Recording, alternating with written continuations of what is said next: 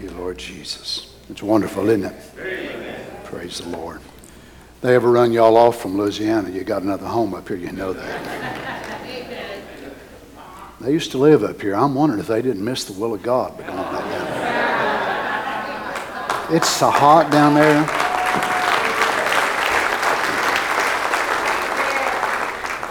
I'm certain I love them. No, I wouldn't do that for nothing. Brother Tim's my buddy. I'll be seeing him this week too, so I don't want to get in trouble. Ruth chapter 3, verse 1. We'll turn as we read from the scripture today. Praise the Lord for his mercy to us today. Remember, we'll be having communion service Wednesday.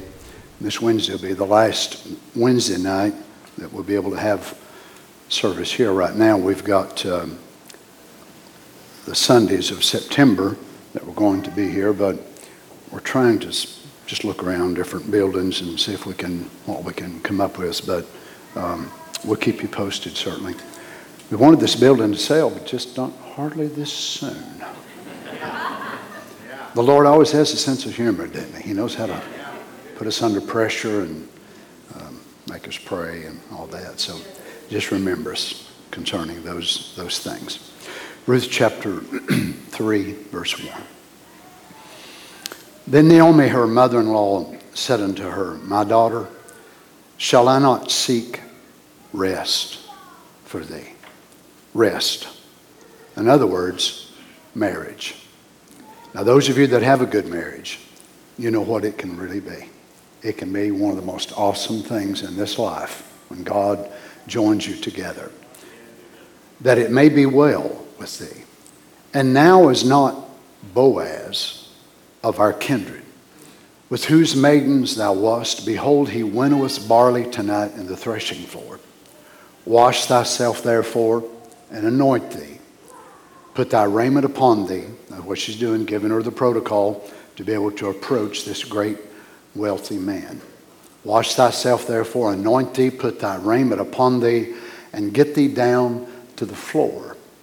But make not thyself known unto the man until he shall have done eating and drinking.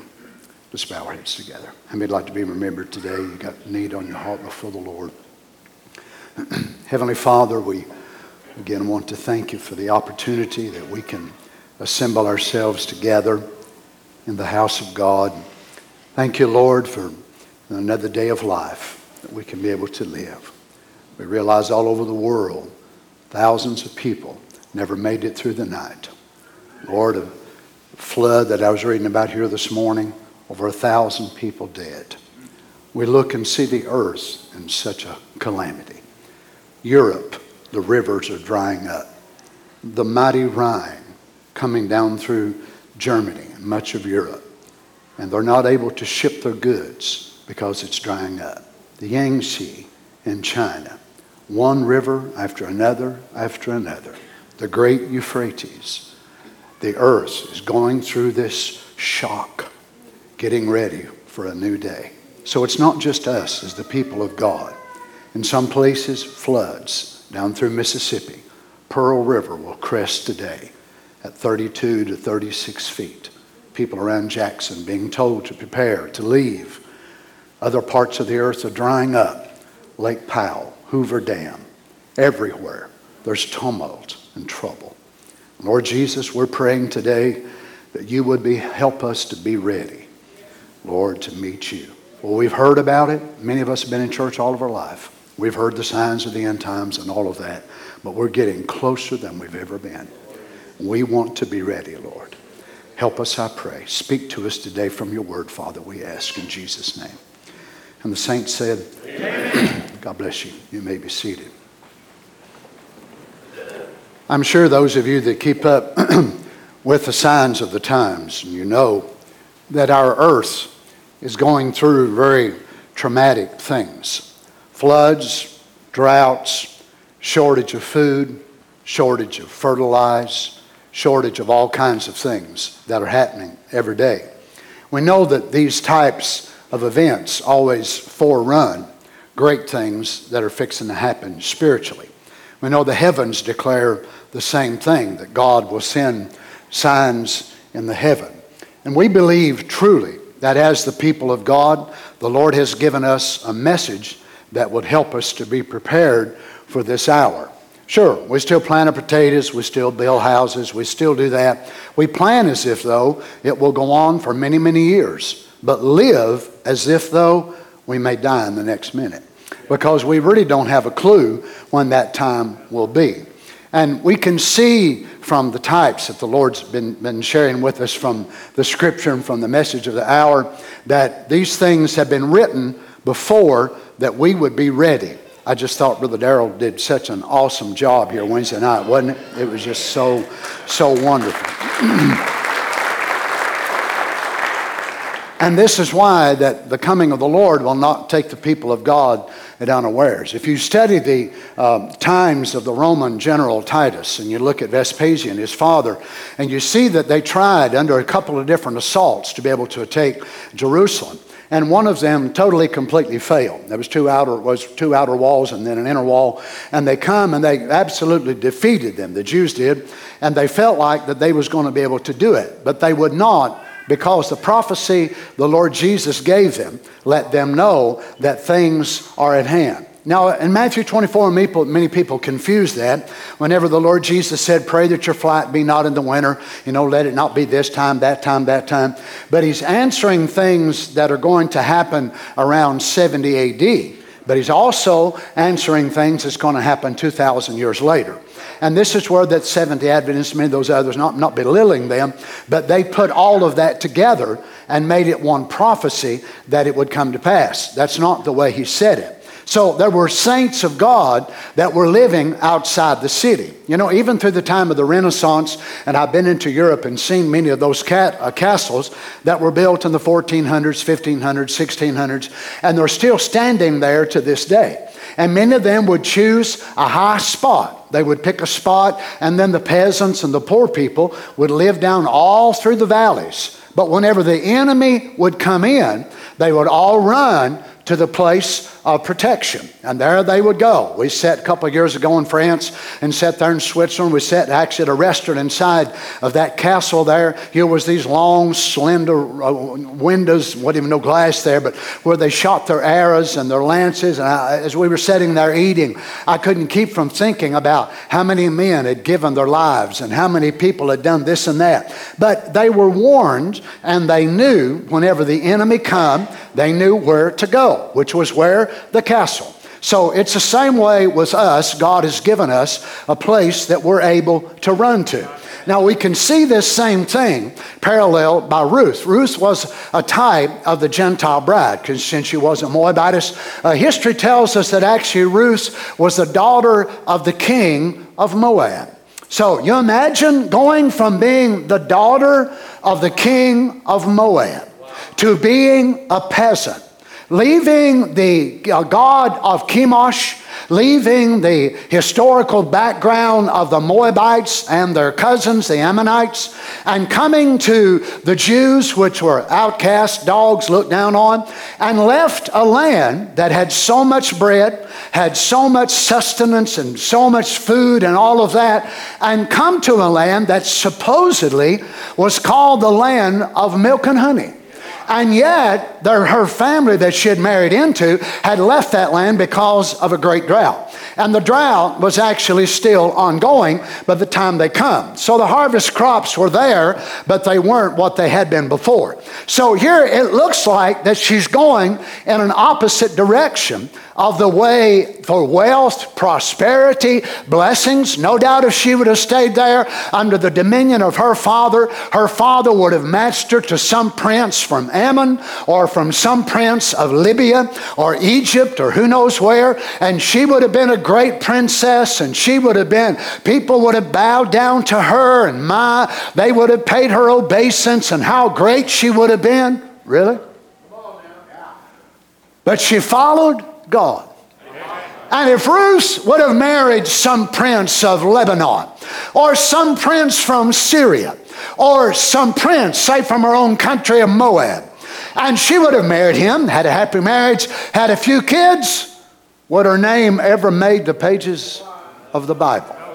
Now, some of you may look at your life and say, well, if I hadn't been serving God, I could have been a corporate this and that and the other, and I could have done this, and I could have been a musician, and I could have been a Hollywood star. But I'll tell you one thing, all of that you would have done will perish in a moment in the fire. But if we have given our lives to Him, your name will be forever remembered.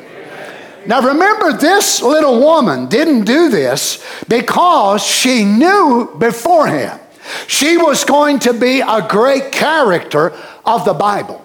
She didn't do this knowing that here we are in 2022, and I'm only one of the many, many, many preachers that have preached about her and called her name. She's had so many stories written about her. She's had movies made about her. Poems have been written about her. She didn't have a clue any of that was going to happen. She was just strangely led by a force that was beyond herself. She probably couldn't understand it. She probably couldn't explain it. But here she is in part of God's vision. And to herself, God withheld much of it from her as He does from us. Now let's read in Ruth chapter 3, verse 4. And it shall be when he lieth down, thou shalt mark the place where he shall lie. And thou shalt go in and uncover his feet, and lay thee down, and he will tell thee what thou shalt do. Now remember, all of this is strange to her. She don't know what to do, but she's teachable. She actually is a real type of the Gentile bride, because the real Gentile bride is teachable by the Holy Ghost. She's teachable by men of God. She's teachable, that's right, and she always wants to maintain that spirit. I hope we're all that way today. Now, she's already told her what to do, the order of the baths and the anointing oil, as we've already been through. But now she's coming into the close, intimate steps of this place that's going to be very scary. Now, myself, I've experienced the blessings of God since I was just a wee boy. And there's many times the blessings of God can make it, oh, you're just so happy. And you feel like rejoicing, and you just feel like jumping around or whatever more. Oh, some of y'all looking at me strange because you ain't ever felt that way. Well, but however the Lord makes you feel, enjoy. And then there's other times that the Lord makes it real somber feeling. You know how that is. And He wants that to stick with you. He don't want us to play the music and drive that away from you. He wants you to leave without deep soul-searching feelings, so you can just think about and meditate what's been said. And then there's other times I found myself that I was in His presence and I was afraid. Anybody ever been there? To where you were in His presence and you were scared. Now, I hope you understand that God has this about Him. Well, you say, is that scriptural? Maybe we should consult with John. John said, and I fell at His feet as dead. Daniel had one vision and was sick for days. You see, there's something about the presence of God, and this is why that God demands this of us, that we approach Him in this honorable, fearful way. Now, I know it may seem like that it's opposites to you, but if you listen to the sermon I've been telling you about in Respects in 1961, Brother Branham explains it very, very beautifully. And he says, it's not that you're afraid of God. You see, God don't want us to fear Him in that sense, but He does want us to be awed by His presence. Oh, so there's something about this approach that it does this. Now, Ruth is fixing to enter in to this. Now, remember, she's met this man out on the field because it was at his field that she started gleaning. But now she's going to meet him under a total different circumstance. When she met him the first time, there were other maidens there. There were workers there. There was a bunch of people there. But now she's going to have an encounter with the Lord of the harvest, which is only going to be her and him. And it's going to be in a very unusual setting. Now, she's giving her instruction. Now, remember, she says, thou shalt go in and uncover his feet and lay thee down, and he will tell thee what thou shalt do. Now remember that Boaz was a judge in Israel, and he was an expert in the law. So now Naomi only took her so far, but now her future husband has to take her and teach her what must happen after this stage of the journey. He will tell her who the next of kin is. He will tell her if it's him or not him. He will tell her what must be done. Now Naomi has led her as far as she can go. If you get time and you run out of something else to listen to, you might listen to the one, I think it's 1031-65, called Leadership, or Brother Ram called it Follow Me. It's the one preached in Prescott. And he goes into that about the leadership of Jesus Christ. And it starts out as us as little children, and how that probably it was your mother that led you in your first step. And then he goes on up to where mother brings you up so high, and then your father takes you, and then your school teacher, and on and on and on. And then he finally winds up with the leadership of the Lord Jesus in your life. Now, if you watch Ruth, she's a perfect type of that Gentile bride, that she doesn't come up so far and say, I don't need any more church. I don't need to go to church anymore. You see, the people in the message who get that attitude are not answering the antitype of Ruth, their type in the Old Testament. They are totally missing it. Ruth did not go there and said, I don't need nobody telling me what to do. I certainly ain't going to sit under no preacher. I don't need that. I don't need no church. I don't need nothing. I'm going to go in there and I'm going to do what I think. And guess what? You won't get married.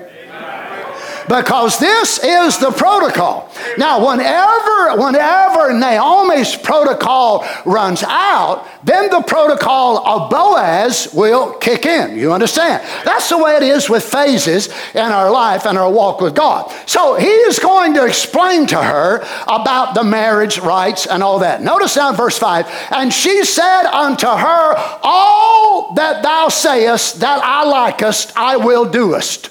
And what I don't likest, I won't doest. Okayest?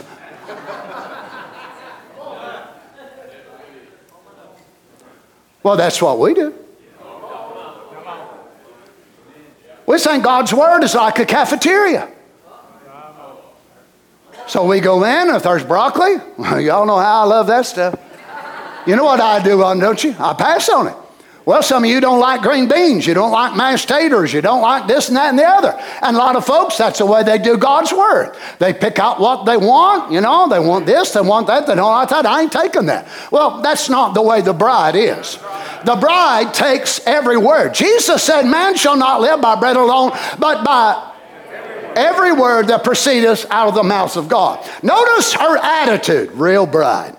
But she said unto her, all that thou sayest unto me, I will do. So she has a willingness to obey. And it's the same way with the real people of God. And the willingness to obey God, and that this is the secret that'll lead to knowing what he wants you to do. You see, some people approach God about whatever it is in their life, but their mind is already pretty much made up. And then they wonder why the will of God remains such a mystery for them. And part of it is because of our own attitude. God knows we're not going to obey him anyway, unless it goes along with what we want. But now Ruth is so different. You see, the will of God is such a blessed thing. Even sometimes it's painful and it hurts us all. But yet, a real child of God, that's what they want. So coming to God with a hidden agenda or with a reservation of the will never allow us to find the will of God. But if we come wholehearted, Lord, I want what you want for me. That's a beautiful song, isn't it? And it's so easy to sing. It's got a really nice melody and all that. But boy, when it comes to living it, it can be tough. Notice in verse 6, and she went down unto the floor and did according to all that her mother-in-law bade her. So Ruth goes into the threshing floor. Now, you can imagine, there's men everywhere. No women at all. Men everywhere. Some laying over here on this pile of corn, that one over there, there. There's servants that are around and about. And we know that Boaz was a rich man. So he had all kinds of servants, and you know where they would have been. According to the law during this time, the servants would sleep in and around their master. So she's not just approaching one man, but she's got to step over this one and that one? Because the servants are going to be laying around their master protecting him. So this is like an obstacle course. But she's got her eyes on that one man. Now, she's got to get to him. So no matter how many more she has to go around, no matter what she's got to go through, she's getting to him. Now, maybe you had in your mind that, okay, she just walks in there and lays down and does it. Okay, I'm out of here. No, that's the way modern Laodicea thinks. They don't want no difficulty. They don't want no stress. Can you imagine the stress and the difficulty of trying to walk around each one of these men? Each one of them with two eyes, each one of them with two ears, and they're laying there. They are trained to guard their master. And you are sent on this treacherous journey to try to get over there to be able to get to this man. But if you're determined, you'll get to him. Amen. Now here she comes. I love the way the Bible says this in verse 7. And when Boaz had eaten and drunk and his heart was merry, he went to lie down at the end of the heap of corn. So now this is where he is. He's at the end of the heap. So they've piled up his great big pile, and they would have separated, of course. So they would have thrashed out Boaz's grain and Dal's grain and Larry's grain, and of course they kept it in a separate pile. Now Boaz was a rich man, had a lot of fields. So his pile would have been a great old big pile. And he lays right down at the very bottom of the pile. So he just kind of piled up around the pile. And then he's got all these servants that's just piling up around him, but she's got to make room to join the pile. She's got to wind up, and she can't just be anywhere. Well, what if I go on the other side? She said his feet. What if I go over yonder, but what if somebody sees me? What are they going to think about me? She said his feet.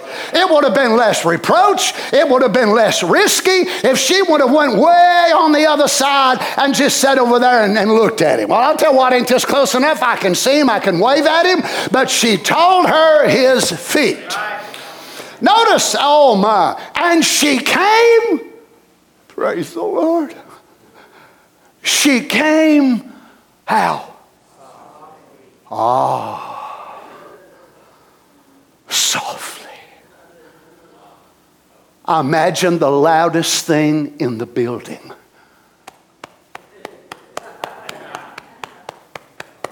was her heart. You know how we get when we get nervous and a flush will go through your body? Y'all ever had that happen to you? Of course you have.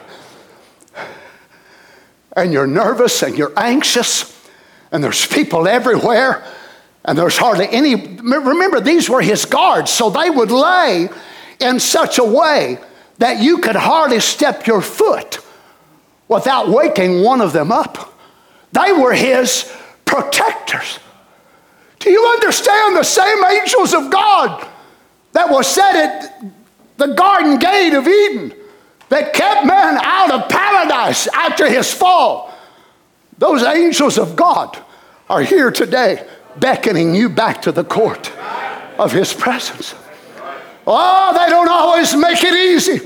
No, sir. They don't always come and say, well, we'll let down our guard. Remember, you are approaching the king. There is a way to approach him. But here she comes softly. Maybe going back in her mind, now what was it she said? And she quoted, maybe she quoted what the messenger said. Well, on page so-and-so, paragraph so-and-so, how was it said there? Oh yeah, I no longer call you church, but I call you bride. Hallelujah, oh yeah, hallelujah. That's what he said. Oh yeah, now I've got to keep focused now because I'm getting closer and closer. And you're these guys, it's like they're laying interwoven. And she has to, it's like a landmine. And here she comes. If she touches one, it'll be his sword. He'll reach and grab it. He'll kill her right there on the spot. Can you imagine? Death and life are both within her reach.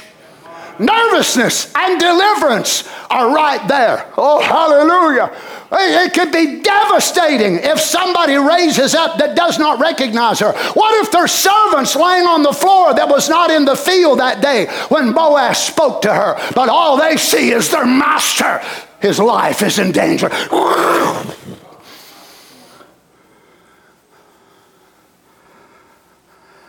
But something down in her said, I've got to pray. grass. So she makes it through the weave of the men's legs and their arms. And she finally comes up to where he is, walking softly, and uncovered his feet and laid her down. Now she's arrived. So she pulls the cover off of his feet and lays right down at his feet. Now him laying this way, her laying maybe like this. She's got to kind of ball up because them other guys are laying there everywhere. So she kind of don't want to touch nobody, and she's got to keep herself, but at the same time she wants to be close enough to his feet that the warmness of her body will be able to express something to him.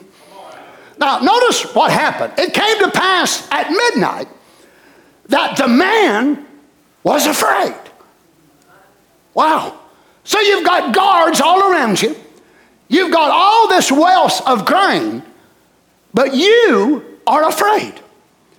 So what frightened him? A woman. They can do that to you. In a good way, and in a bad way sometimes. And it came to pass at midnight that the man was afraid. And he turned himself. And behold, a woman lay at his feet. Oh God, let me always be there. You see, she didn't lay equal to him laying like this and her just climb right up there and lay down. That would have been improper. She did not lay above him. She did not lay above his head as if she was his crown. She laid at his feet as if she was his footstool. That's the way a real child of God looks at God. I ain't deserving of his mercy, and I'll go ahead and say it, you ain't either. We ain't deserving of all of his grace. If he needs a footstool that he can place his feet on, I'd be happy to be that. No wonder David said, I'd rather be a doorkeeper in the house of my God. You talking about an honor just to come to church and sweep the dust where the saints have tracked it in. Pick up chewing gum papers off of the parking lot. But to be in the presence of the Lord, to be in the house of God and experience what we're allowed to experience, there's nothing like it in all of this world. Let the world pass away and it will. Let Hollywood pass away and it will. But give me his presence.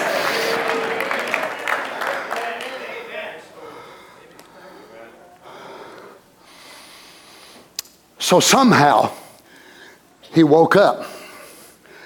The Bible doesn't tell us exactly what it was, where it was, the aromatics from her garments, if it was the fragrance from her skin, or if you just, startled. Y'all ever do that? You just get startled. That's why I was this morning at 1 o'clock, just startled.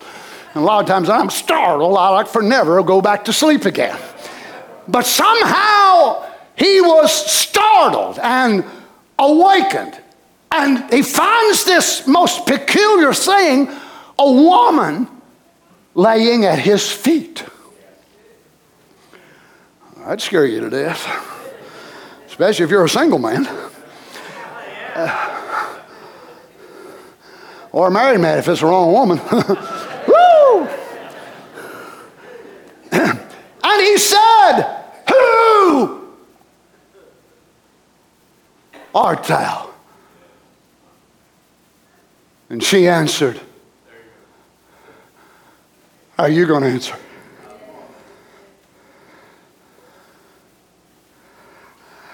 I am Ruth, thine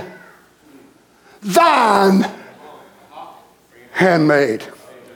Spread therefore thy skirt over thine handmaid, for thou art a near kinsman. Notice the way the writer, which you don't know who the author of the book of Ruth is, but notice how the writer catches this phrase, and he puts it as if though that whenever Boaz, this happens to him, that he speaks almost in a harsh tone or a frightened tone, or a really tore up tone.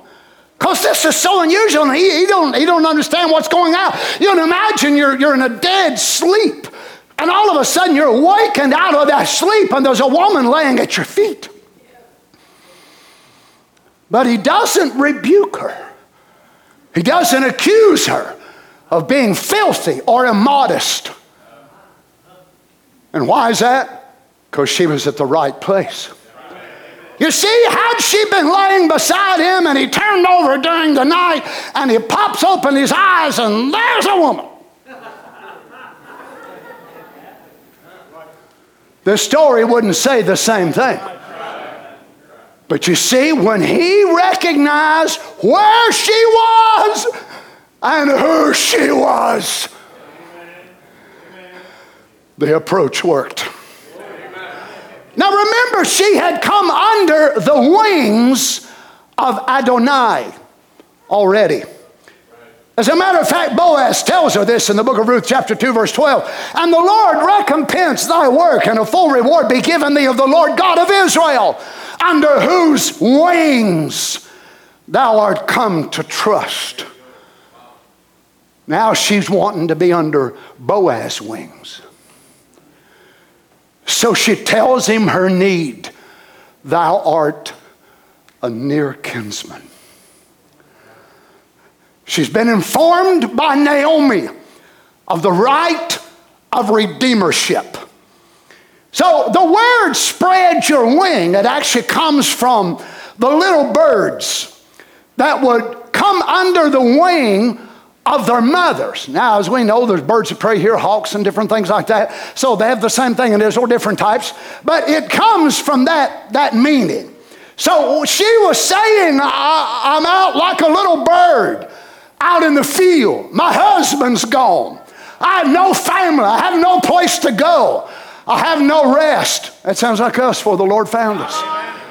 We'd go from one bar place to another bar place, and somebody tell you about a new drug, and you try it to get a different type of high, and they tell you about this and that and the other. Is that right? And yet you're looking for rest and for peace. Oh my. She was looking for a man, but not just any man, but a near kinsman rather. Notice, and he said, Blessed be thou of the Lord, my daughter, for thou hast showed more kindness in the latter end than at the beginning, insomuch as thou followest not young men, whether poor or rich. Now the Jews and the historians say that Boaz was 80 and Ruth was 40. So here is quite a setting. Now, she was a beautiful woman, a woman that any younger men, as far as looks, would certainly want to be with her. But notice this is something that stuck out to Boaz about her character. That you wasn't just looking at some younger man that had money and had this and that and the other, but you were looking for something yourself. A marriage made in heaven. A marriage that would line up with the Scriptures. Now remember, God forbid the land of Israel to be sold outside of their tribe. God told them the land is mine. It don't belong to you. The land is mine. So this land that I give to Issachar, Zebulun, and Dan, and Naphtali, and all the rest of them, I don't want you trading it out. I don't want you selling it to some this and that and the other. But if you get to where you can't afford it, let one of your brothers that live in your tribe, let them buy it. God wanted it to remain in their tribe. Is that right? So this is why when they got into this spot, there must be a Goel that is of the same tribe. How in the world are we ever going to be redeemed when we are lost men and God is so holy and so righteous and so pure and separate from sin? It looks like Satan defeated the whole program of God. But he didn't know God was going to become one of our own tribe. That's the only way we could ever go well. That's the only way we could have a kinsman redeemer, was for him to come down and become a part of the tribe of humanity. By taking our humanity on himself, he could enter in and become our kinsman redeemer. Praise be to God. Oh, don't that make you love him? Oh, one day, little bride, when you stand before the Lord Jesus, and he looks at you and says, you didn't follow the world. You didn't follow churchianity and organizations, but you chose me. So compared, Ruth in her age compared to Boaz, a man twice her age, sort of like marrying the Ancient of Days.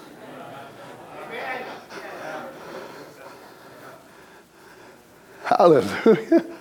How many of you 40-year-old women would want to marry an 80-year-old man?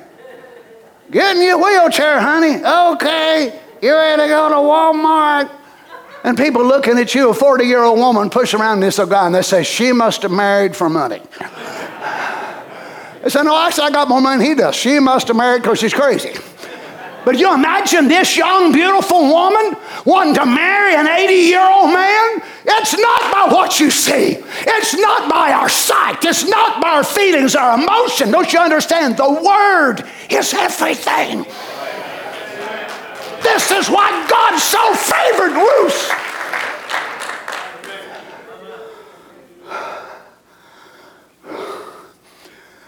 Listen to his response. And now, my daughter, fear not. Wow.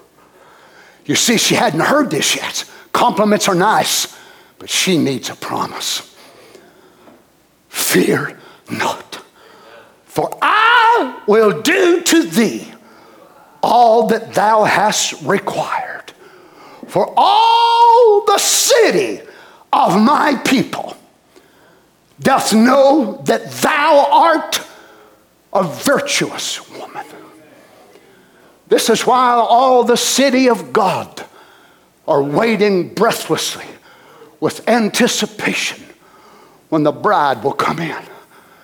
You imagine the prophet being able to share with Brother Lee Vale, 1965, whenever the church age book was finished, and the prophet being able to go down through there and proofread all of that.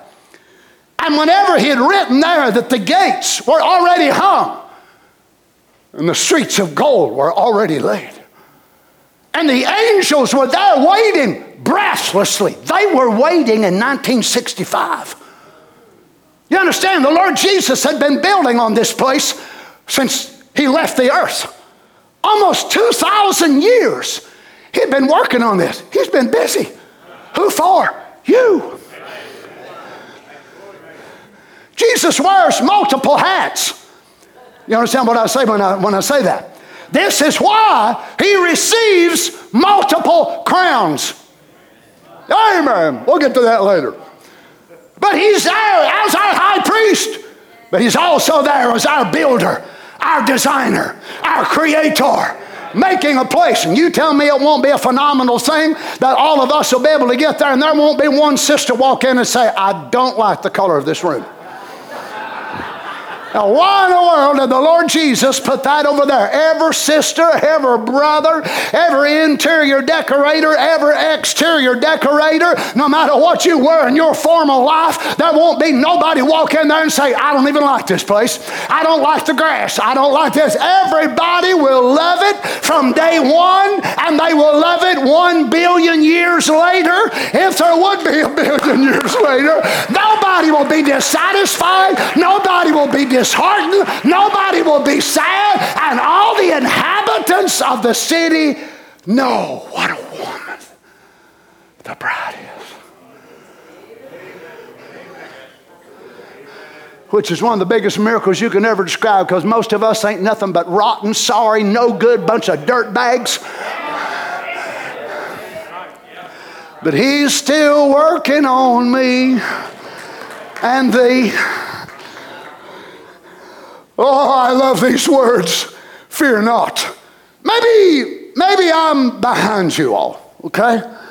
Maybe I'm a little slow. I realize I probably am. But sometimes in life's journey, I get fearful. Sometimes when things happen and I can't see the outcome, I don't know which way it's going to go or how it's going to turn or how it's going to become. My flesh, my humanity becomes fearful. And I need to hear from Him. Anybody else in here ever need to hear from the Lord? Because I love Him so much. It's not that I'm terrified when I'm in His presence when I say fear. And if you listen to that respect sermon, you'll hear Brother Branham say that God demands respect. And he said it only comes by fear first. And then he explains the difference there. But it's a wonderful thing whenever you know that you're going to stand before God. But it's not that you're terrified to pray. It's not that you're terrified of His presence. But what I'm so fearful of is I'm afraid I'll miss His will somehow. I'm just so afraid that I'll miss His will. And if I make a decision, it can affect hundreds and hundreds of thousands of people around the world. You think, what a responsibility is on some of you fathers. And if you make a wrong decision, it might affect your wife, you, 2 or 3 kids, whatever more. But can you imagine multiplying that by thousands? And then multiply it by millions? The pressure that prophet of God must have felt. Oh, I can't wait till I get to see him that day. When I walk up there, praise the Lord. Oh, happy day when the saints of God of this age will walk up before the prophet of God, and we will get in our discreet order and stand behind him as the messenger of the age as he presents us to Jesus Christ.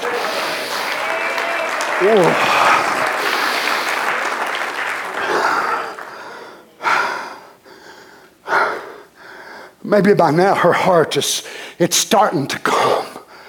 But it's still racing. It's still just that nervous. She still hasn't quite got it yet. But he says, fear not. The Lord must really love these words. They're not deep. They're not great revelatory things. But He must really love them. Because He spoke them so many times to His people. To Abram in Genesis 15:1. After these things, the word of the Lord came unto Abram in a vision, saying, Fear not, Abram. I am thy shield and thy exceeding great reward. Unto Isaac in Genesis 26:24, and the Lord appeared unto him the same night and said, I am the God of Abraham thy father. Fear not, for I am with thee, and will bless thee and multiply thy seed for my servant Abraham's sake. Now you know God well enough to know God would not say this unless they are currently in a dilemma or they're fixing to be. Look to Jacob, Genesis 46:3, and he said, I am the God of thy father. Fear not to go down into Egypt, for there will I make of thee a great nation. Moses and the nation of Israel. Exodus 14:13, and Moses said unto the people, Fear ye not, stand still and see the salvation of the Lord, which He will show to you today. For the Egyptians who you have seen today, you shall see them again no more forever. Oh, praise the Lord. Oh, praise the Lord. In verse 14, the Lord shall fight for you, and ye shall hold your peace. Oh, I love it when he says those words. Oh, my. Joshua chapter 8, verse 1, and the Lord said unto Joshua, friends, why would we feel that somehow it's beneath us as Christians for the Lord to say this to us? He said this to His children all down through time. I need to hear it sometimes. Anybody else here beside me? When you're going through something, maybe a sickness or a disease in your body or a problem in your home, a problem on your job, whatever it is, and the Lord will have a servant of God to stand up and just preach something so simple, and it'll be maybe just as simple as fear not, and yet God speaks to you by a rhema word. It's as if though God Himself took that preacher's mouth and spoke right out of there to you. You ought to accept that as the word from God. The Lord said unto Joshua, fear not, neither thou be dismayed. Take all the people of war with thee, and arise and go up to Ai. I have given unto thy hand the king of Ai, and his people, and his city, and his land. And the Lord said unto Joshua, fear them not, for I have delivered them into thine hand. There shall not be a man of them stand before thee. King Jehoshaphat, 2 Chronicles 20:17. You shall not, listen to this, you shall not need to fight in this battle. Wow. Now that's the kind of wars I don't mind. I wish they could all be like that. Sure, that'd make me a lazy Christian, wouldn't it? Just like you. You shall not need to fight in this battle. Set yourselves and stand ye still, and see the salvation of the Lord with you. O Judah and Jerusalem, fear not, nor be dismayed. Tomorrow go out against them, for the Lord will be with you. Well, Lord, what are we going to do? Nothing. Y'all just going to go out and act like you're fighting. Don't do nothing, just stand still. Praise God, here they come. Boy, them spears are getting closer, ain't they? Them shields are getting closer, them arrows are getting closer. But stand still, but don't fear. Anybody besides me this morning need help when those times arise? Well, it's much easier to fight sometimes. It's much easier, and that's what Satan wants us to do. He wants us to take it out of the hands of God and take it in our hands.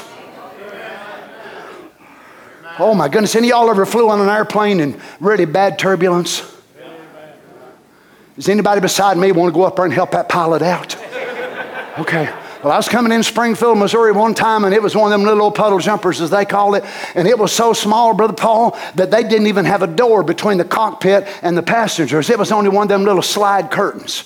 We come down into, and we're landing right down in Springfield, and whenever we do, we hit a certain element of turbulence in there. That plane was going straight. I'm looking right at the runway. I'm right behind the pilot. The curtain is open. Whatever, they just to torment me more, I suppose. I'm looking right down the runway, and all of a sudden, the plane turns sideways, and we're going like this. The runway is straight, and we're going like this. I'd have done Hail Marys, Hail Josephs, whoever more. Oh my goodness, I thought, Lord, it wasn't storming, it was a beautiful sunshiny day, but something grabbed a hold of that. What I want to do, I ain't never sat in an airplane seat in my life, but I thought I can do better than this, surely somebody. That's the way we do God. Can you imagine me getting up in that airplane? Well, my goodness, I wouldn't know which button to pull, which one to do this or that or the other. And that's the way it is sometimes when we're going through things. But it's just the humanity that we grapple with every day. We want to grab a hold of this button and that button and this lever and do this and that. And God said, keep your hands on my controls, Donnie. You don't know what you're doing. I'm the one who fought for Abraham. I'm the one who fought for Isaac. I fought for Jacob. I'll fight for you. You're facing a disease today. He will fight for you.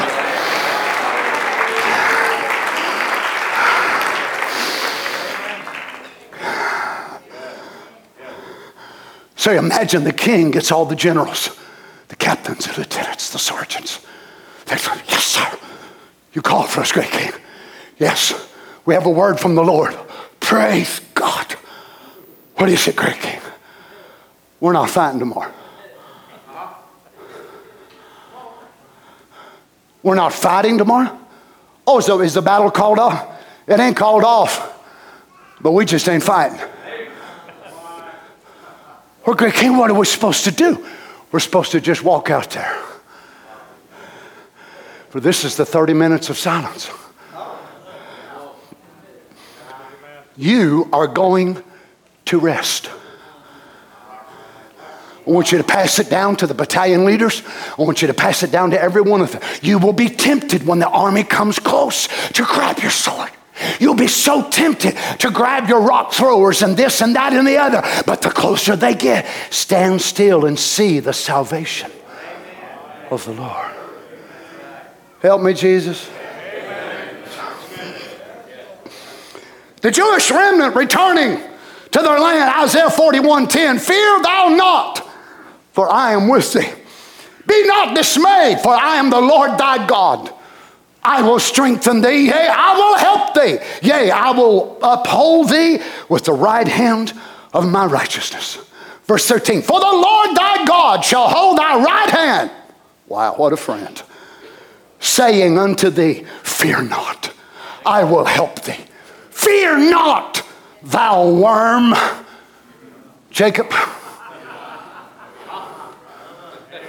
Well, hello, brother and sister worm.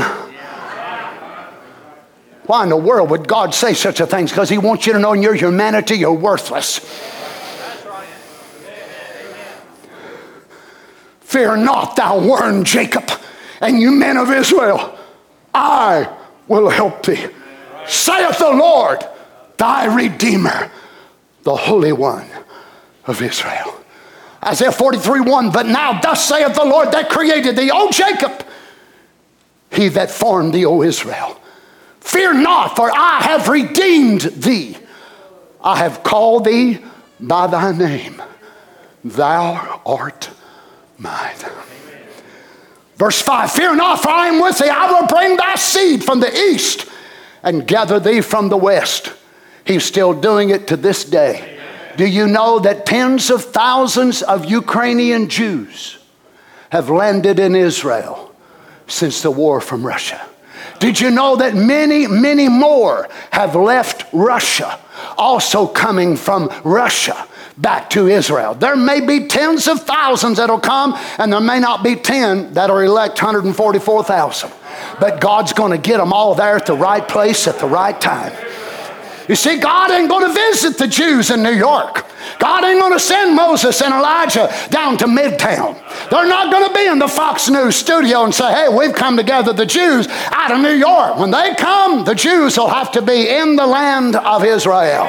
You see, it's very important where you are at the right time, not to miss the visitation of God. Isaiah 44:2, thus saith the Lord that made thee and formed thee from the womb, which will help thee. Fear not, O Jacob, my servant, and thou Jeshurun, whom I have chosen. The prophet Daniel, chapter 10, verse 12. Then said he unto me, fear not, Daniel, from the first day that thou didst set thine heart to understand, to chasten thyself before thy God, thy words were heard, and I am come for thy words.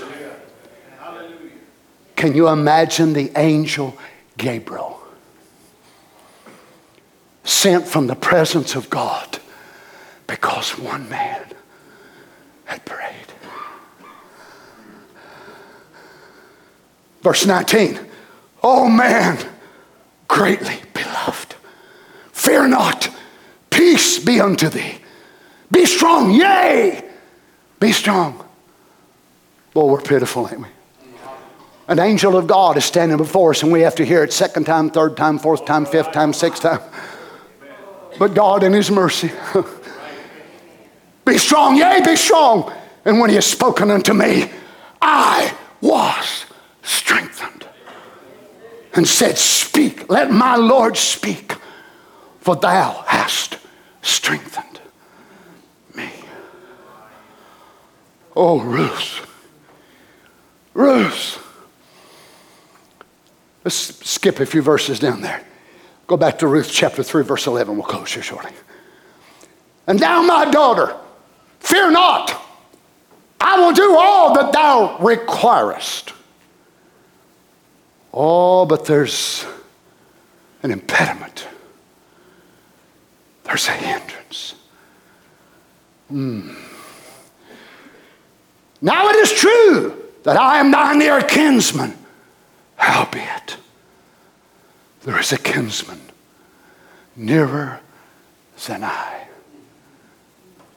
Josephus, the Jews, the historians, the rabbis say that Elimelech had a brother, and his name was Tob.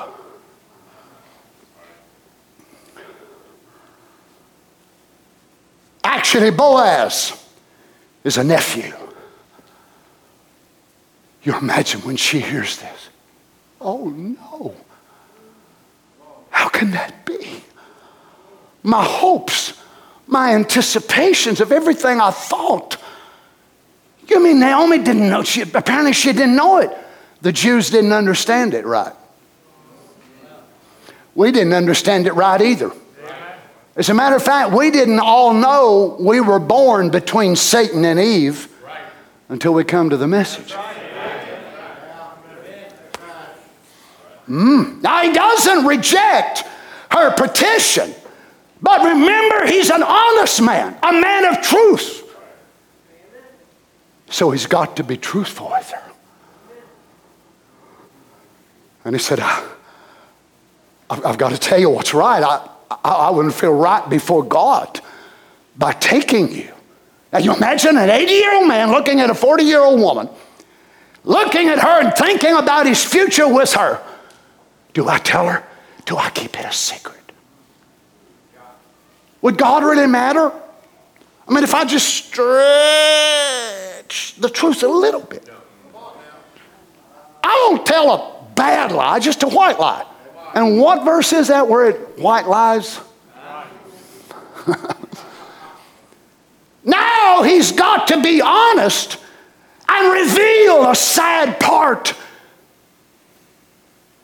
I find this so strange myself that the brother-in-law of Naomi had not stepped up before this time to try to help this family in need.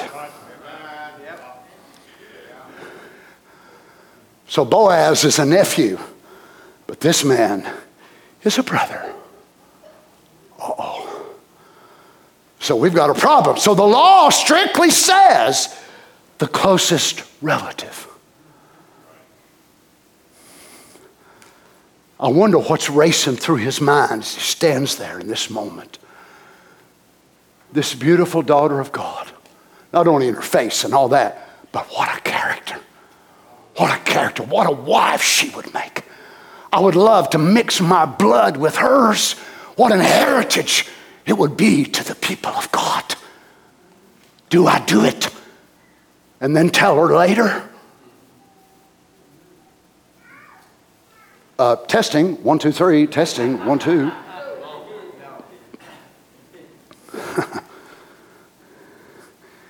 I'm afraid all of us in life will be hit by such circumstances many times. And it's difficult. It's like God is going to bring his people to such a place and will try them on things that will seem so trivial to most people that most people say, that don't even matter. Goodness, that don't matter. But it did matter. And it's concerning the rights of others. The claim of others. Now, but this looks like to me and you may be looking at, well, this is right in the, it's just an impediment in the will of God. Just overstep it. Just lie and you can always repent for it later.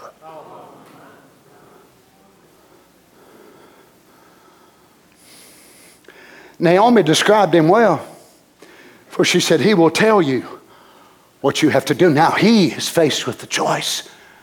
Am I honest or do I hide it? We'll run out of town. We'll elope. Praise God. That's the answer. Thank you, Jesus.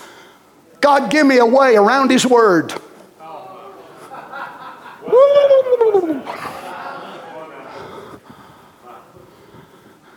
If you as a pastor, that'd mean more to you.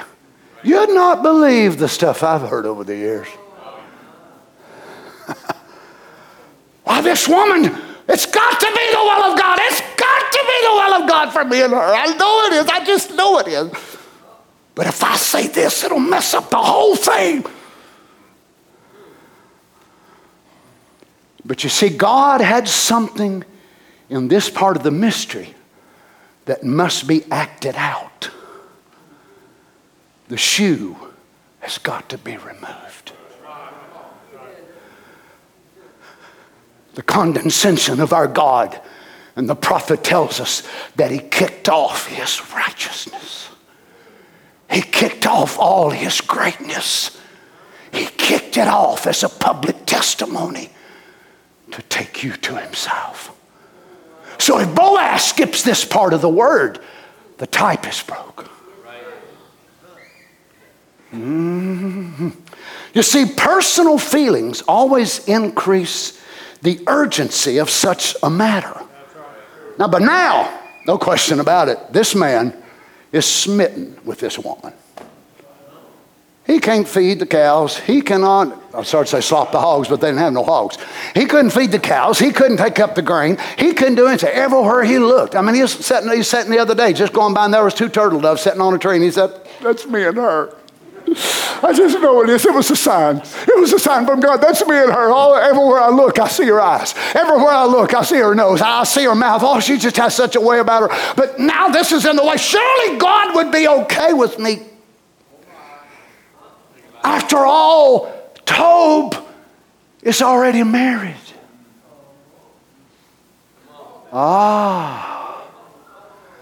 And he has children.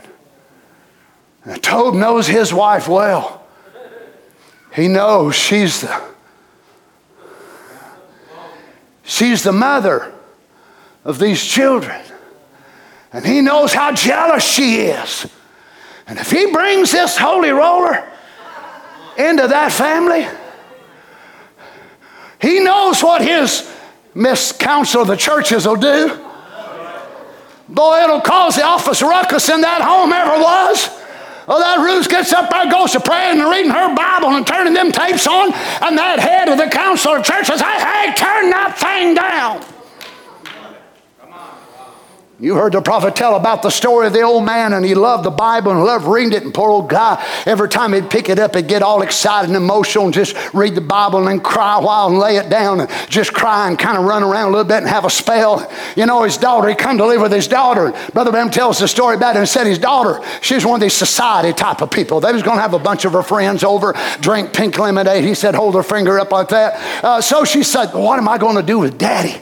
What am I going to do with him? So she got to thinking, Daddy, you know what? We've got a room up here in the garret, they called it in that time. We've got a room up there. And she thought, but if I send him up there and he takes his Bible, he'll be carrying on up there.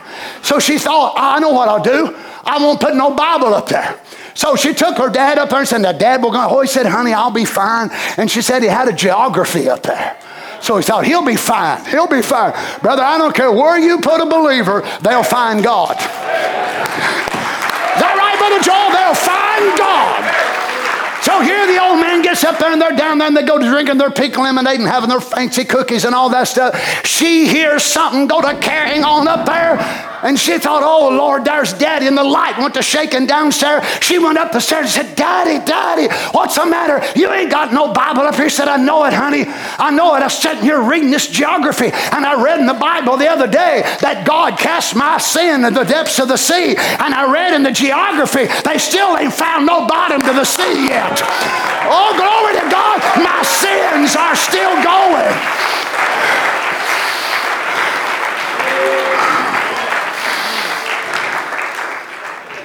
You see, by nature and by practice, it's in all of us. You might as well say amen to it. It's in our own agenda to serve our own interest first.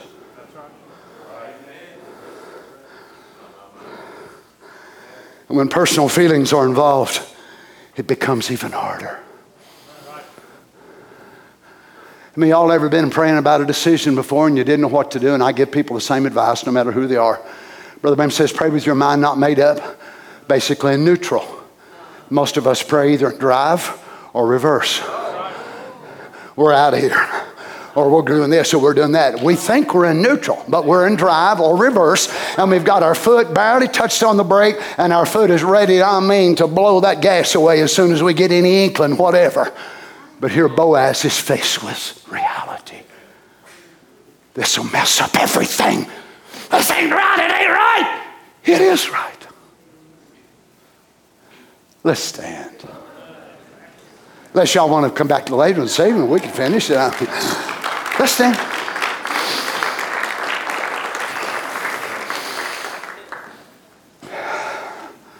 Oh my. So my brothers, let's just go back when you were dating your wife. And if you would have been placed in this situation,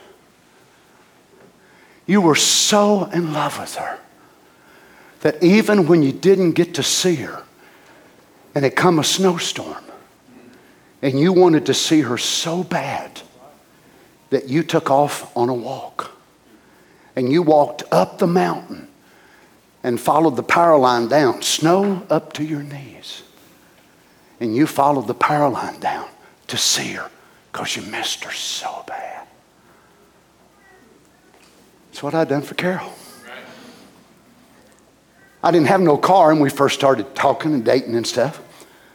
So a friend of mine had a car and he would drop me off down there. So we had church on Sunday morning, church on Sunday night. I mean, I was saved really weird. I had some really strange teaching. I was taught when they have church, you go. I mean, that was really far out, right? Really strange.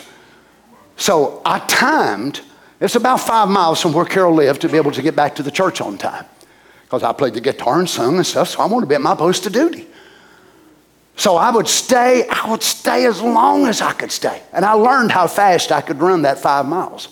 47 minutes. Needless to say, I looked like the devil had been after me by the time I got to church. I was wringing wet with sweat. You all know how I sweat, right? So I get to church and everybody's looking at me and say, what in the world? The love of a woman. It'll cripple you. It'll paralyze you. But you can't live without her. Praise the Lord. So Brother Branham, Brother Charlie at his house one day, and Brother Charlie, one of the brothers, had asked him about love. And he said, well, let's just say it this way. See if you've got real love. What if this married life, you've been with your wife and had children and stuff, but if it was just a dream? You really wasn't married, and then you wake up and realize you're not married, but you dreamed you were, and it was so wonderful. And then you wake up and you say, well, that was wonderful. And you go to your girlfriend and tell her, and she says, honey, I've got something I want to tell you. I said, okay, there's a man I love better. What? Now let's see how many of us have real love. Brother Branham said, if you love that woman, you'll tell her, God bless you, sister. Go with that other man. Most of us will be saying, I'll car bomb him tomorrow. I'll take care of that dude. You see how selfish we can still be after we're Christians. Now, brothers, don't raise your hand, but how many of you could do that? Me and Carol been married 49 years. Now, I don't mind telling you, I got to be honest with you today. I would really need help with that. That's right, brother. She had a boyfriend down there in Kentucky whenever we lived there, and I never did have many girlfriends, one or two. But Carol was, she was a pretty girl, and she was quite popular in her school. And for me to turn around and tell Stan, whatever his name is, that sorry dog, that he could have her, you can see how much love I've got for him today.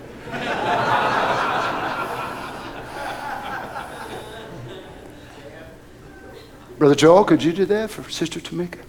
Brother Philip? Brother Paul? Brother Rob? Be hard, wouldn't it? So your Boaz is embraced with this. But friends, as painful as it may be, if we will always do right, right will always stand by us. How is this going to end? How is it going to go? I'll tell you, week after next. To be continued. If I do this, I may lose her. I've waited all my life. You imagine 80-year-old man. I've waited all my life for this type of woman. Let's pray. Oh, Jesus. I know this one hasn't been very deep today, and most of them know I'm not a very deep guy anyway. But I pray that it's spoken to our hearts, Father. We want to be people of integrity. Lord, your prophet tells us the beauty of the church is the character of its people. It's not how beautifully coordinated the colors are and the woodwork is so nice and the seats set so comfortably and the air and the heat and so on and so on. For Lord, you would meet your people. You did in the catacombs. Many years ago, dear God, as I stood in Kenya, and they got a mix up in their times and their schedules and the school they're supposed to have. So they didn't have a building for us to even have church on Sunday morning. So they set up some chairs in the grass and erected a fast little piece of plywood and some blocks. And I stood up on that plywood. And they put me under the shade tree. And there we had church. And we had church. And you met us just as greatly as there as you have, Lord, whenever we've met in buildings. So I pray you'd help us to realize the beauty that we want in our church and in our hearts is the character of Christ. May we be people of honesty, integrity, people that can stand for what's right. And even if it hurts us and costs us, we want to be right. Lord God, would you begin with me today? Search my heart. If there's anything in me, Lord, that hinders my walk, please show me. Please help me. Father, you know as much as I love this church and this people. Yet, Lord, if it would ever come the time that I would feel you'd want me to go somewhere else, wherever, I would want to be willing to do so. For 35 years ago, when you dealt with my heart to leave that church in Kentucky, which I still love to this very day, I will always feel a special love. It would have been much easier to stand there. Nobody knew me.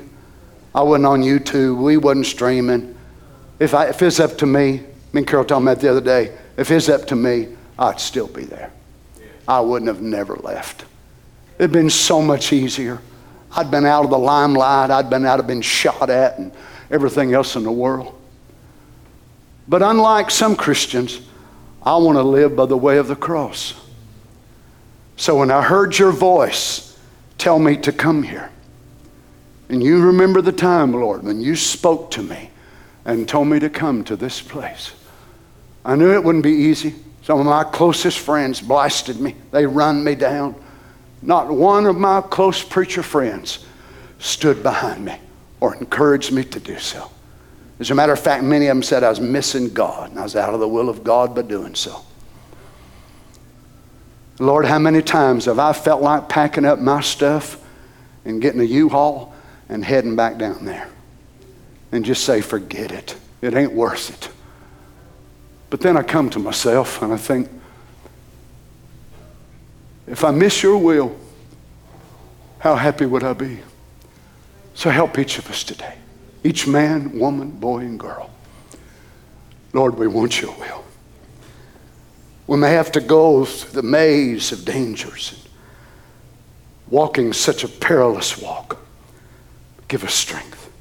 Give us courage. Give us wisdom, Lord God. With all of our heads bowed today, and those of you that are streaming the service, you just say, Brother Donnie, I want that for my life. I want the will of God more than anything in this world. I raise both my hands, Lord. Hallelujah. Lord Jesus, maybe it's a young man. He's pulled between two sisters. Maybe it's a young sister pulled between two young brothers. Maybe it's a man about his job, a woman about this or that or the other. Each of us. Help us, Father. Help us, Lord. To know that as your people, we must always be honest and open and just be what you want us to be. Lead us, Lord Jesus. Guide us, I pray, Father. Praise the Lord. Can we just worship him just a little before we go? What about it, little Ruth? Now you've come up to where he is and you've pulled his skirt down on you and ask him to cover you. The next thing he's going to do is give Ruth 6 measures of barley and send her home. And there she's going to get the next instruction. And that is, sit still, my daughter, for the man will not rest till he has finished the thing this day. May I say to you today, Ruth, rest, for your husband will not stop till he has finished the cycle of redemption in your day. It wasn't for Paul's day, Luther's day, or Wesley's day, but it's for our day. For all 7 seals are open, and the Word of God is ready for those who are able to receive it. Can we just love him a little and worship him before we go? Praise the Lord. Sing some for you.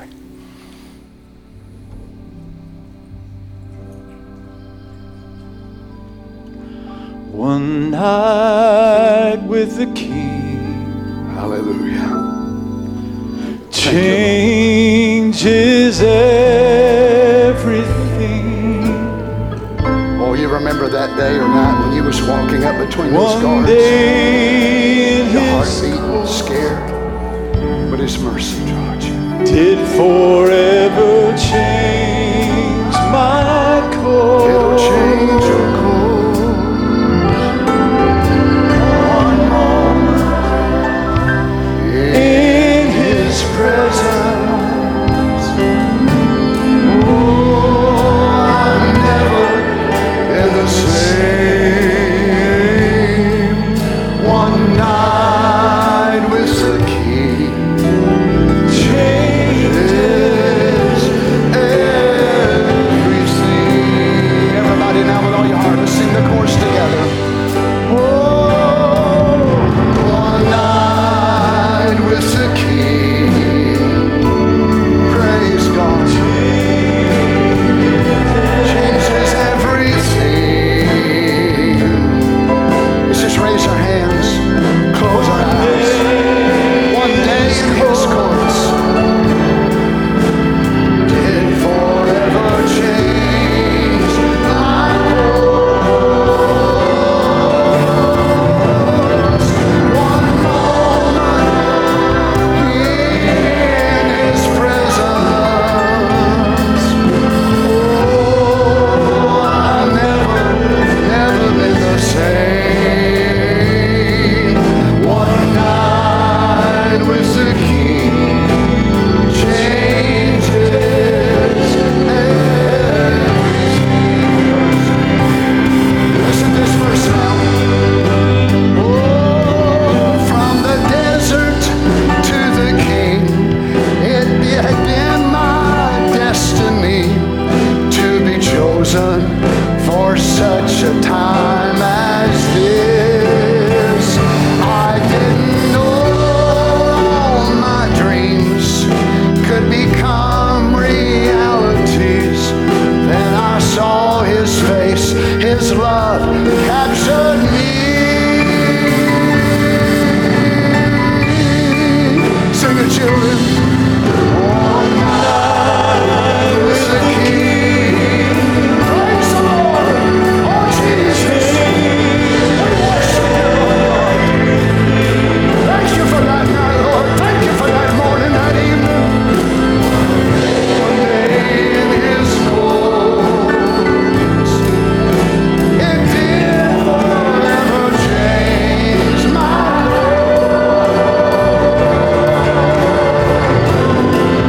one moment, hallelujah, in his presence. I've never been the same. One night with the King. Thank you, Jesus. Thank you, Jesus. Everything again. One night with the King. One night with the King. If you haven't met him that way, you can before you leave today. If you don't know him that real, all he is a book or a bunch of quotes. He wants to know you as a person. In his courts, did forever change my course.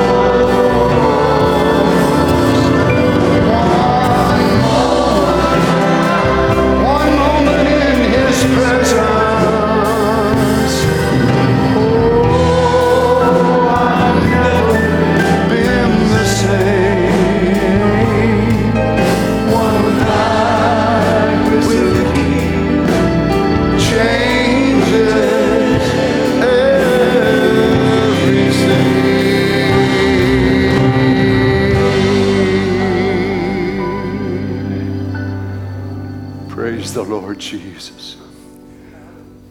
Lord God, we worship you today, Father. Many of you have been serving God for many, many years, but maybe you're just feeling kind of depleted. The things of life are just weighing so heavy on you. Not a prayer today so much for the sinners, but is there any Christians here today to say, Lord, I need strength. I need help. I need hope. I need courage. Would you mind laying your hand on the person standing there by you? Let's just offer a word of prayer for each other, would you? Dear Jesus, you see, Lord, the needs of your people today. Some of them sick. Some of them, Lord, may be burdened, troubled. Maybe they got a wayward son or a daughter, husband or wife. Lord, when you were on the earth, I heard your prophet say it this week, that you got discouraged. And it just meant so much to me when I heard him say it. That you got discouraged. The mighty God, the everlasting Father, the Prince of Peace, and all the great things you were. Yet you kicked off so many elements of who you were. And you allowed yourself to feel discouraged the way we do sometimes, and we think, I don't know if it's worth it or not. I don't know if I can make it or not. You know how we are, Lord. Thank you so much for allowing yourself to feel that. So if I get there, or my brothers and sisters get there, we can go to you. And we know that you're not looking at us through angry eyes, and you're ready to kill us because we get discouraged. But you can remember your human journey, and you reminisce how discouraged you were. You were discouraged with people. You were discouraged with the disciples. Discouraged with so much, no doubt. Father, would you help those that are discouraged today? Maybe they're just going through a little low spot. Lord, they just need a little word from you. They just need a little encouragement from you today, Father. In the name of Jesus, would you pass by our way today, Father? Oh, Lord God, we need your visitation right now, Lord. Oh, we worship you, Jesus.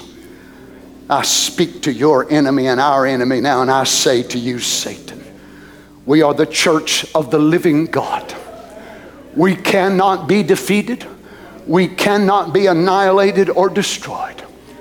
We are built and founded upon the rock of the revelation of Christ's word.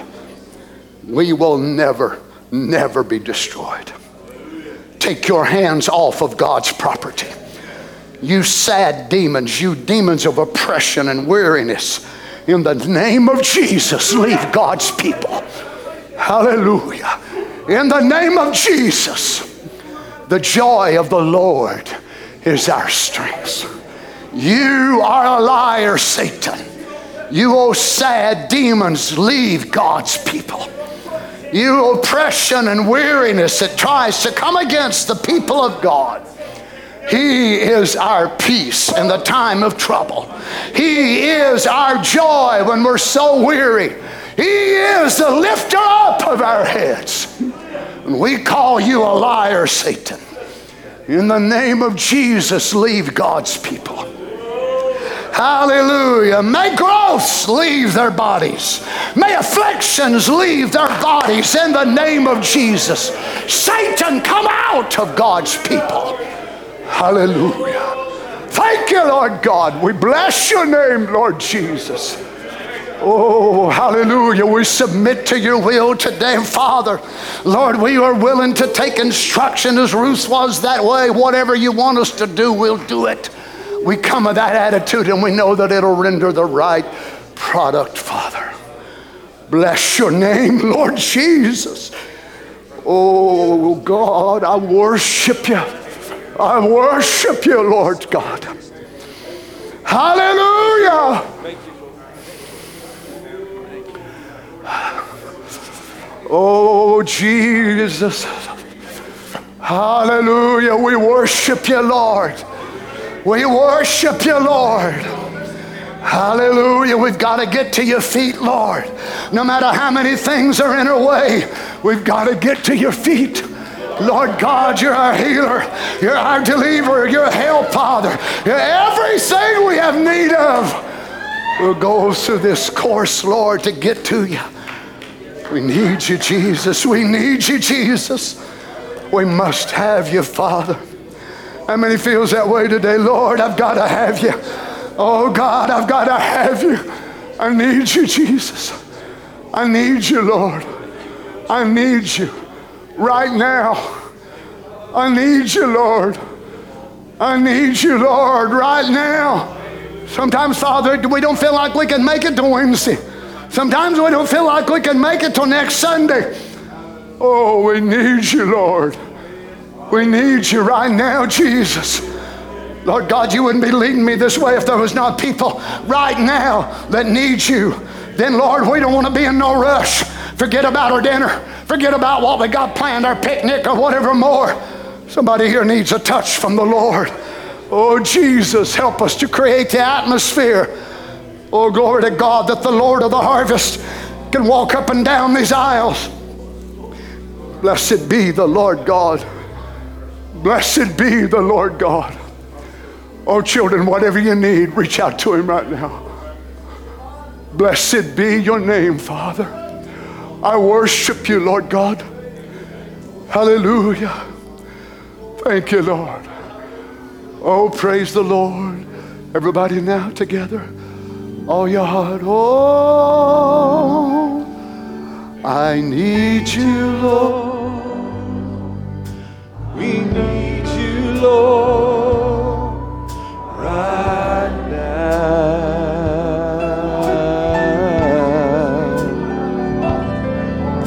We need you, Lord. We need you, Lord, right now. Jesus, we lift our hands, bow our knees, and worship at your throne. We need you, Lord. We need you, Lord, right now.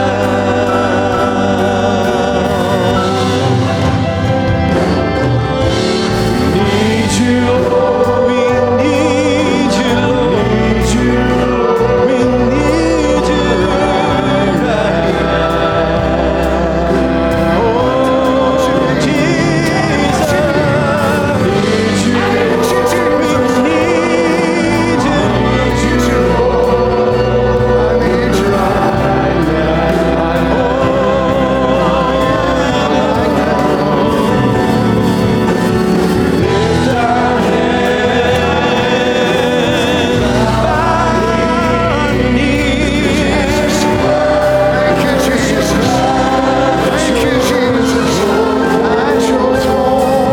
We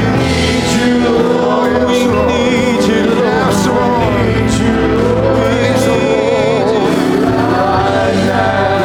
Everybody with all your hearts, just before we go. Oh, I need you, Lord. I need you, Lord. I need you, Lord. I need you right now. I need you, Lord. Yes, Lord God. We need you, Lord. I need you, Lord. We need you, Lord. I need you right now. Right now. Thank you, Lord. We lift our hands.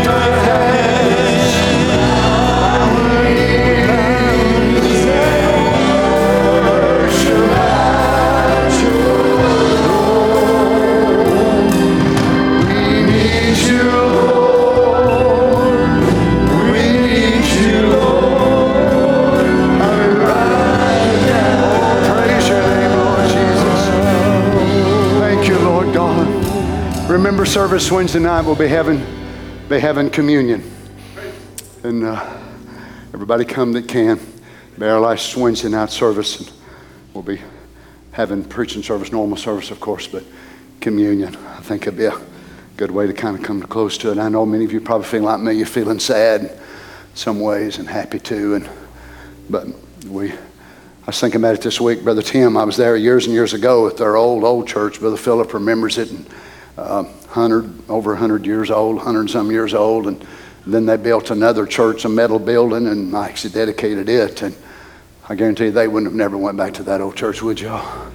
A few years ago, they moved from the community they were at, and they got so much criticism from people, and people said this and that and the other, and they moved, up to Minden, closer to the interstate. I love it. Close to the gas stations, close to the restaurants. GPS still won't hardly take you to where the old church was. Y'all like to go back? Really? Wow, did y'all see that? God's blessed them. God sent more people in there. Oh, and that's what I'm expecting for us. We're going to have bigger room, more room to shout. We're going to be able to have big meetings again. Praise the Lord. Amen. Praise the Lord. God bless you. Let's come pray on Wednesday night. We love you. I love you with all my heart. Go with the Lord. Let's just sing this little song. Oh, we fall down, we lay our crowns at the feet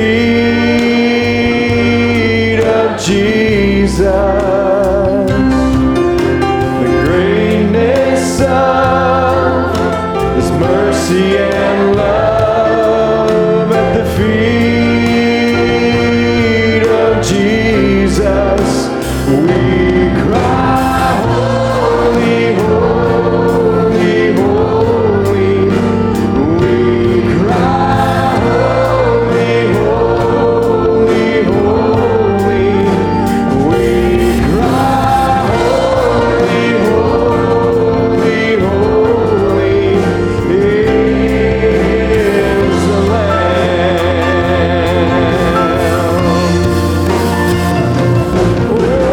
We fall down, we lay our crowns at the feet of Jesus.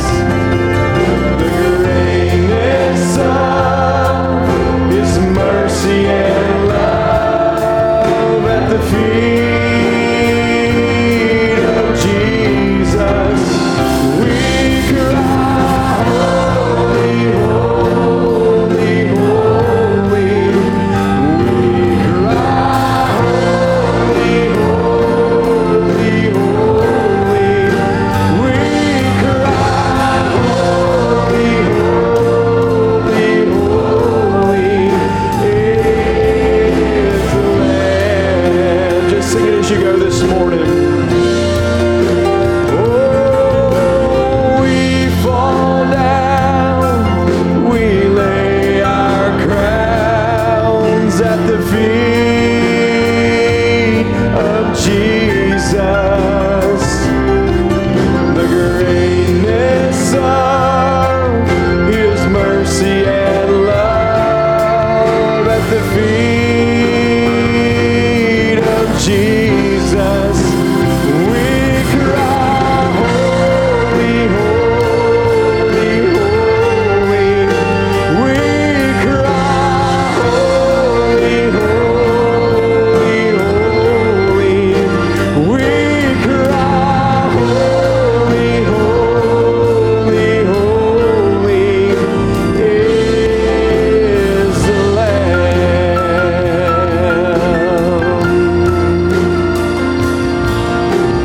We fall down, we lay our crowns at the feet of Jesus. The greatness of mercy and love at the feet